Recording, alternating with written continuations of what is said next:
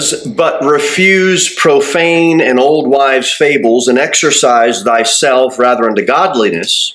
For bodily exercise profiteth little, but godliness is profitable unto all things, having promise of the life that now is, and of that which is to come. This is a faithful saying, and worthy of all acceptation." We just finished verse number 6 last Thursday, and we talked about what the nourishing up of is.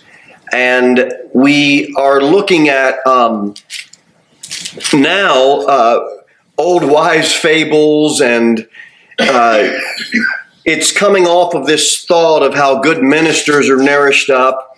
And you know, when you had kids, the nursery rhymes please children.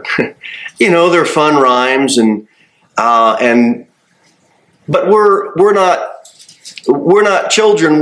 We might be a child of God, but God's trying to say there's some things that should be refused when it comes to your edification and for your spiritual nourishment. It has to do a little bit with childish things. None of us are going to be nourished up in our faith or nourished up in good doctrine if we're tied up in profane and old wives' fables. And there's a lot of application you can make to that. There's a lot of rabbit trails to go down that might seemingly be important, but they're not the most important thing, and it's easy to get off track. So the Bible says refuse it, don't pay attention to it, don't allow it to occupy all of your time. And God tells us why, because it's just really not that important. And notice he doesn't say that these things are blasphemous. He just says refuse profane and old wives' fables. And then he gives a replacement, exercise thyself rather unto godliness. It's not that the fables are blasphemous, it's that they're not going to help your life spiritually. And there's something better and more important for you to get some nourishing from. Go to 2 Timothy. We see this come up in chapter 2. 2 Timothy 2.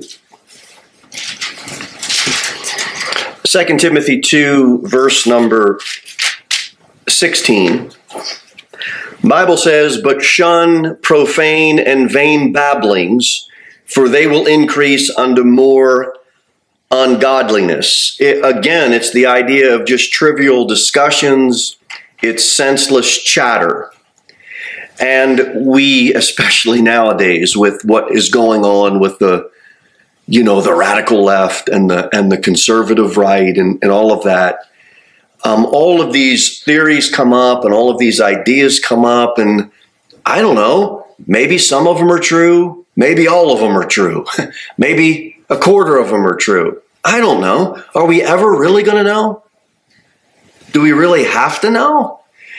We might get too tied up in that stuff, and it gets us off track.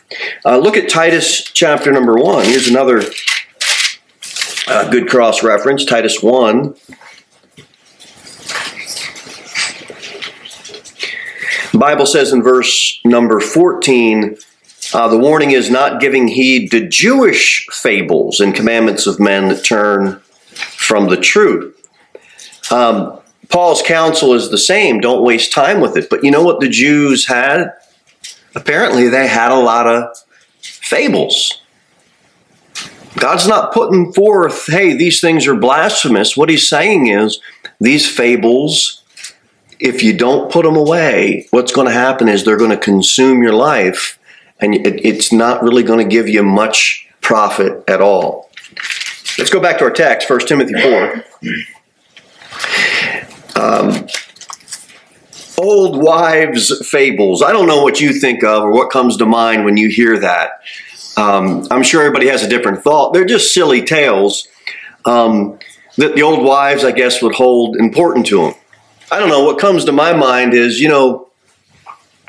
everybody has the old cookbook or the old remedy book. It's apple cider vinegar can heal everything, and Amen. And so, and then another lady, you go to her house and you go through her books, and next thing colloidal silver will cure everything, and so, and so you got the ladies fighting over. It's going to be, am I drinking colloidal silver this week or apple cider vinegar? And look, maybe they both work, maybe both of them don't work, but God's just saying, look, they're not blasphemous. Just don't get too bogged down with having to have all of that consume you. There's something that's more important. Amen. And fables really aren't fact-checked through the Word of God, and they're not really going to move anyone unto godliness. So God gives the replacement for that, and he says at the end of verse 7, exercise thyself rather unto what? Godliness. Exercise thyself rather unto godliness. Spend some more time trying to be more godly. Wouldn't it be great if you called your friend up or, one of your church brothers or sisters and said, what are you doing today? Well, I don't have time to talk right now. I'm trying to exercise myself to become more godly. It'd be a good answer to give, because God wants us to be involved in that type of exercise. He doesn't want us to just have an aimless or meaningless existence. We're not on earth to just seek food and water and shelter and clothing. Do we need those things to survive? We do. But we're not animals living out in the wilderness. We are children of God, and he wants us to exercise ourselves unto more than just providing basic physical necessities. You know what we should strive towards having? The attributes of God. Holiness. Young people, truthfulness. Get a hold of that. Righteousness. All of us. Some mercifulness. Let's exercise ourselves towards some of those attributes of God, so when we get into a certain situation, now we have strengthened our physical our spiritual strength, and now we can actually exercise mercifulness. But if we never exercise toward those attributes of God, we're never going to get to this godliness. It's not just food, water, clothing, and shelter. There's things God expects us to start exercising for. And just like we talked about the physical sustenance of food for our physical body, and we tied that into what we saw about what some spiritual nourishment is. Now, Paul, through the Holy Spirit, is trying to teach us about the exercise portion, and he's making some analogies here. Now, do you read your Bible? I read my Bible. Do you pray? I pray. We all do those things, and we should continue to do those things. That's a starting point. But do you get to the point in your prayer where you're in anguish over something? That's the exercise part of it. Young people, exercise is strenuous. There's a difference between walking outside to the car and running around the block 3 times. Which one's going to get you more tired? Are you going to need more energy for? There's a difference if we all pray, but there's a difference. We go to the Lord in prayer, and it's, a 30-second prayer or a 2-minute prayer is one thing. But Chris, you start anguishing over something for 15 or 20 minutes. Now there's some exercise going on spiritually. That's what God's talking about. That's what God's talking about.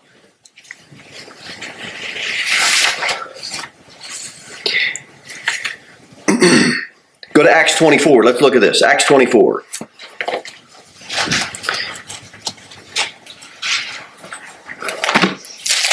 Bible says, verse number 16 we'll look at. Acts 24.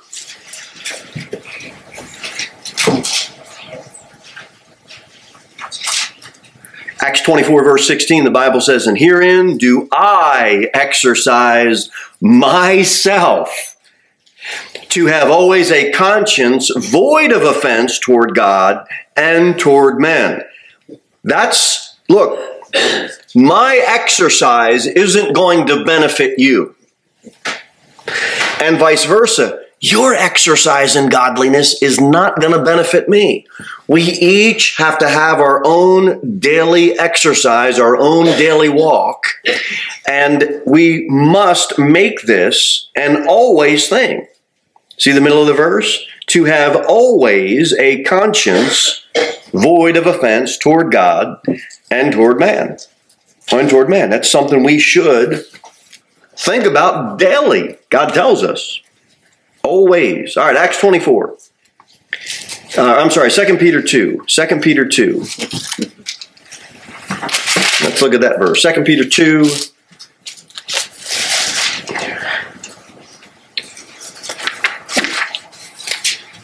Look at verse 14 as well. 2 Peter 2, 14. Bible says, "Having eyes full of adultery, and that cannot cease from sin." Well, why not? "Beguiling unstable souls." This is not a good start here. Why is all this happening? "And heart they have exercised with covetous practices, cursed children which have gone astray, which have forsaken the right way and have gone astray, following the wayward of Balaam." And bottom of the verse, "who love the wages of unrighteousness." They have exercised their own heart toward things that they shouldn't have been exercising toward. Young people, are you going to be able to run in the race if you don't have feet? No. Young men, are you going to be able to get into the boxing match if you don't have any arms? No. You can't run without feet, and you can't box without arms. And you know what God's saying? You can't live a godly life unless you have a heart that is available and exercising itself toward that. Are you regenerated? Then you are the boxer that has the arms. Have you received the imputed righteousness of Christ? Then you have the feet and you can run the race. If you don't have God's imputed righteousness, then you're going to have a heart that is just going to exercise itself toward wickedness. But you and I do have a regenerated life. And we can exercise ourselves to ungodliness. In the last verse 14, Hebrews 5:14,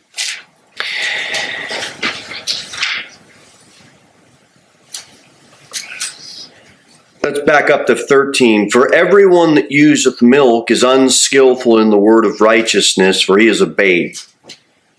But strong meat belongeth to them that are of full age, even those who by reason of use have their senses," what's the word? "Exercised." Why? "To discern both good and evil." Now, there are some people that have that gift of discernment. And that's a blessing. But you know what God tells all of us? We need to exercise our senses so all of us can discern good from evil. Now, will there always be that brother or brothers, or will there always be that sister or sisters that just kind of have that sense of discernment? It seems like it's so much more honed than yours. It could be one of two reasons. Number one, they may have that gift. Number two, they might be exercising toward it. That's kind of important. And a lot of times we say, well, I don't have that gift because we don't want the gift. It might be there, and God says, you know what? Maybe you should try some exercise and it'll come to life. I'll show you something. But I really do believe God wants us as His children to be able to discern, okay, stay away from that. Okay, let's go toward that. Okay, so I guess a lot of applications we could make there. Exercise your senses toward discernment. Now go to 1 Corinthians chapter number 9.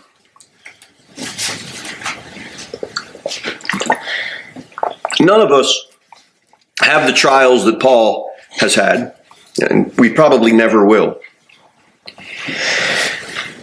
And the Bible says in 1 Corinthians 9, verse number 27, he says, but I keep under my body and bring it unto subjection, lest that by any means, when I have preached to others, I myself should be a castaway. Paul, look, he has willingly given himself over to denying self. Us, that might change day to day or week to week or month to month or year to year. I mean, Paul signed up for this. I'm just going to live a life of self-denial. And Paul went through a lot of persecution. Hold your place in 1 Corinthians 9. Go to 2 Corinthians 11.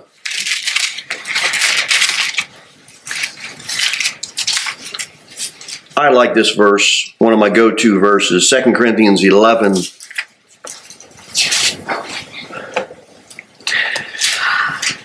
Paul says in verse 25 of 2 Corinthians 11, thrice was I beaten with rods, once was I stoned, thrice I suffered shipwreck, a night and a day I have been in the deep. Now you imagine sitting around with Paul fellowshipping at the end of a service, and he tells you he's been through that. And then I raised my hand and said, well, my feet kind of got cold at one of the outreaches. It's like you just want to crawl under a rock and hide. It's so shameful.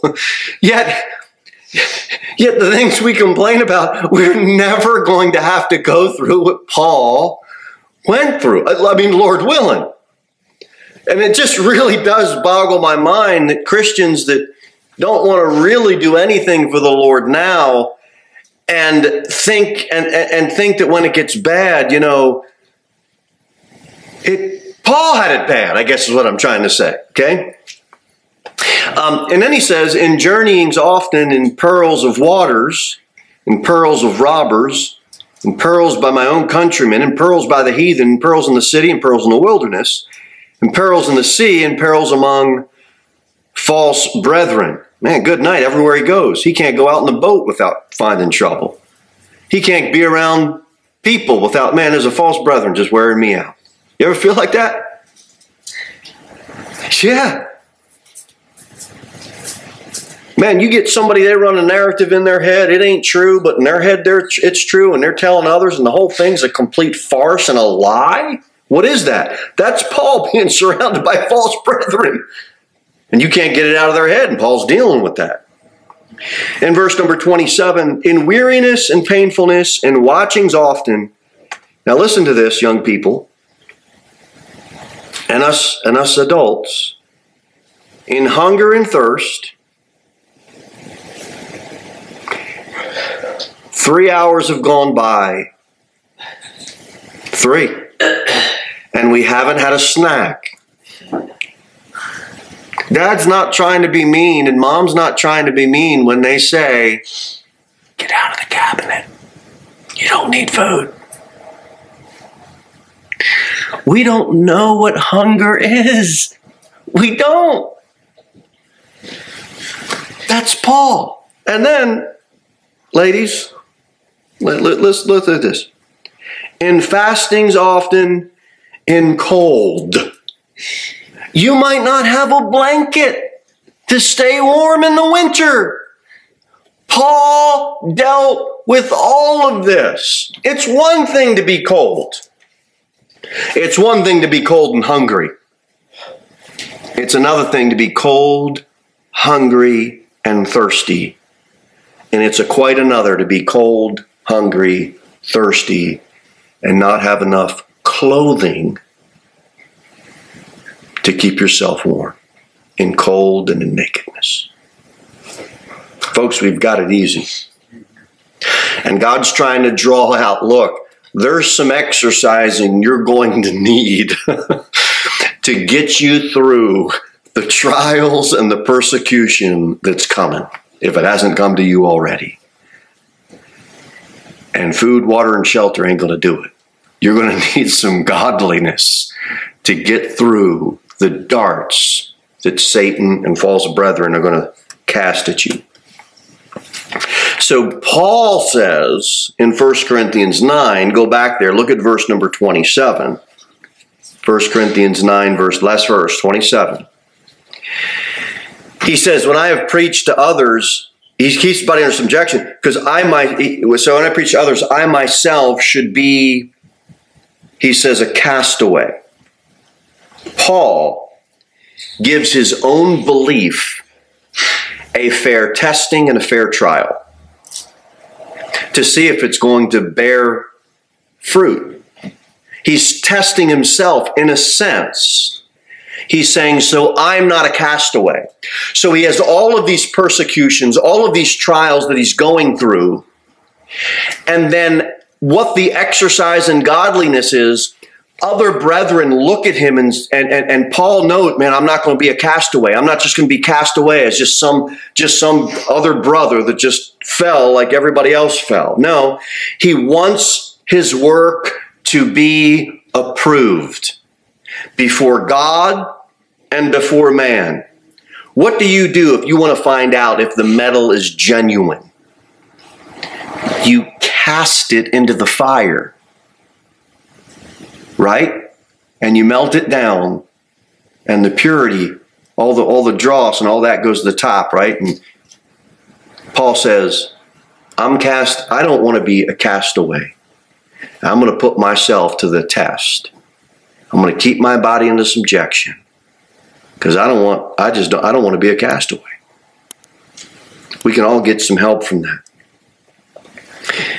We have too many Christians that have got into this mindset of we are Sunday church attending, pew sitting Christians. That was not Paul. If you're 70, no one expects you to do what you did when you were 20. But when you're 20, there's no reason to act like you're 70. Okay? Get off the bottissimo and go out and do the work of the Lord, okay? You got to get out there, and you got to have a heart that's exercised unto godliness. You know, Isaiah says, but they that wait upon the Lord shall renew their strength. It's tired. It's wearisome. But if you think you're going to rejuvenate yourself, no. Maybe we need to get better at waiting on the Lord to rejuvenate us. He's going to give you the strength. No reason for us to be afraid. All right, 1 Timothy. Let's go back there. Verse number 4. 1 Timothy verse 4. No, 1 Timothy chapter 4. I am sorry. Take a break here. Verse number 7.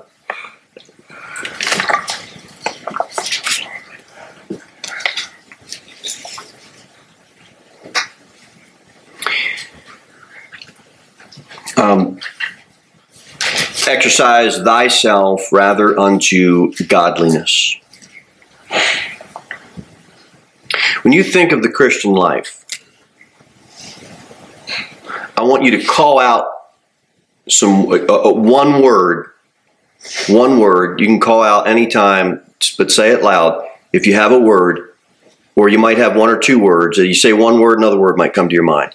But when you hear someone say, okay, I'm saved, and you hear, okay, Christian life, what is the first word that comes to your mind when you hear Christian, you're a Christian? It's a Christian life that we have. What word comes to mind? One word. Jesus. Jesus. What else? Victory. What else? Faith. Blessed. Faith. What was the other one? Blessed. Blessed. And if someone were to say, okay, you've got Jesus, you have one? Loved. Loved. Blessed. Faith. Okay, and so now what are we going to do, troops? Spread. Spread it. Spread the word. Right. What else are we going to do? Preach it. Preach it. Right. What else are we going to do? The Christian life is involved in doing what? Gathering. Gathering. You go to a restaurant and the waitress, serving. Now we get to serve the one who loves us and blesses us, and it's Jesus Christ we get to serve and live for. God doesn't want us to be an isolated hermit knowing all of these things about God. He wants some active exercise. The Christian life is serving Him. Serving Him. You ever go to a restaurant, Chris, and the waitress or the waiters were acting real nice to you? And you ever have this thought, they're only being nice to me because they're paid to be. They cannot be this nice. I think that when I go to Chick-fil-A. Maybe I'm the only one, but they say, my pleasure. Pretty easy to please, I guess, because but they're so happy. They're so happy. God wants us to be happy, serving Christians. There's no other way to get there but to start exercising toward that. Okay, if you don't exercise yourself, if you spend your life, your week, just in hours of amusement, it's just thoughtless in front of a TV or a game screen, it's going to be hard to sit and focus on the Word of God or singing praises to Him. And the best we'll have is just small, spasmodic times of repentance or feeble attempts at prayer. But God has something higher and He has something nobler for us. And that is going to involve each and every one of us exercising ourselves. Hey, do we study? Exercise yourself. Prayer, witnessing, getting up and trying again, not getting discouraged, getting over a failure or a loss or a setback. It's going to happen, brother. You go out enough times, it's going to happen. You're going to run into someone that's going to wear you out. We got to get over that setback. We got to get over the problems that this life may bring us. We've got to start exercising ourselves to godliness, because that's the strength we're going to need to get over the wearing out that's going to come. Because the wearing out's going to come. We better have some godliness. 1 Timothy 4, look at verse 8. But bodily exercise profiteth little, but godliness is profitable unto all things, having promise of the life that now is and of that which is to come. If you want to maintain physical health, you would exercise your physical body, and that will be beneficial for the life that now is. Really not so much for what's to come, though. You're going to get a glorified body. You're not going to have to exercise. Amen. Amen. Amen. And you don't want to exercise your physical body at the expense of not exercising yourself spiritually. Amen. Look, people, what they say down south is bless your heart. If you want to get up at 5 a.m. and go to the gym and work out for 3 or 4 hours and drink powdered food and do all that, great. I'm not here to fight you and say you're wrong. But I don't want to do that. I want to get up and I want to get in the Word and I want to start getting my head right and I want to start praying and I want to start taking some notes and I want to start writing and I want to start thinking about God and I want to start going through people in our church and I want to start thinking about the lost. That's what I want to do when I get up. Now, if you don't want to do that, that's fine. But don't force me to go to the gym and eat powdered food and act like if I don't want to do that, that I'm somehow ungodly. We have something more important than trying to get our bodies as buff as they can be.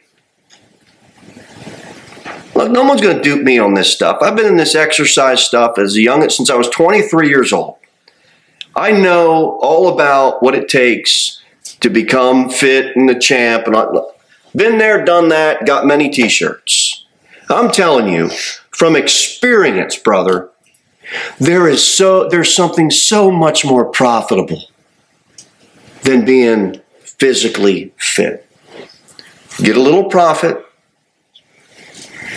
so that you don't walk down a flight of steps when you go in to witness to someone and have a heart attack, right? Take care of yourself. But there's something higher and nobler. And we just need to get a hold of that. I don't know how people can get to the gym 3 times a week, but they can't get to church 3 times a week. I don't understand that. They can get to karate class 3 times a week. They can't get to church twice a week. I believe if something has providentially hindered you from getting to the church house, fine.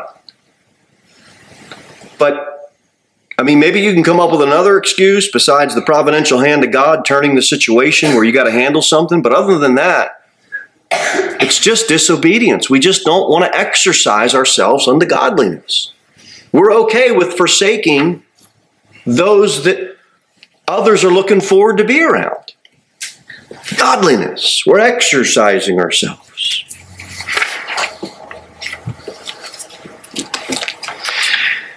Listen to a lot of preaching over the years, and I've heard preachers say, sports are the devil, sports are an idol, stay away from sports. And I don't believe that. I believe you can get some profit from it, and I believe anything can be an idol. Then you have the other side. You fall into the ditch on the other side. And the preacher or the church member replaces church with sports. I can't make it to midweek, there's baseball. I can't get to Sunday service because of football. And just go on down the line. We're more concerned with the physical than the spiritual. We need that outlet. That's good for young boys, young girls, running, exercising. Get that outlet. I'm for it.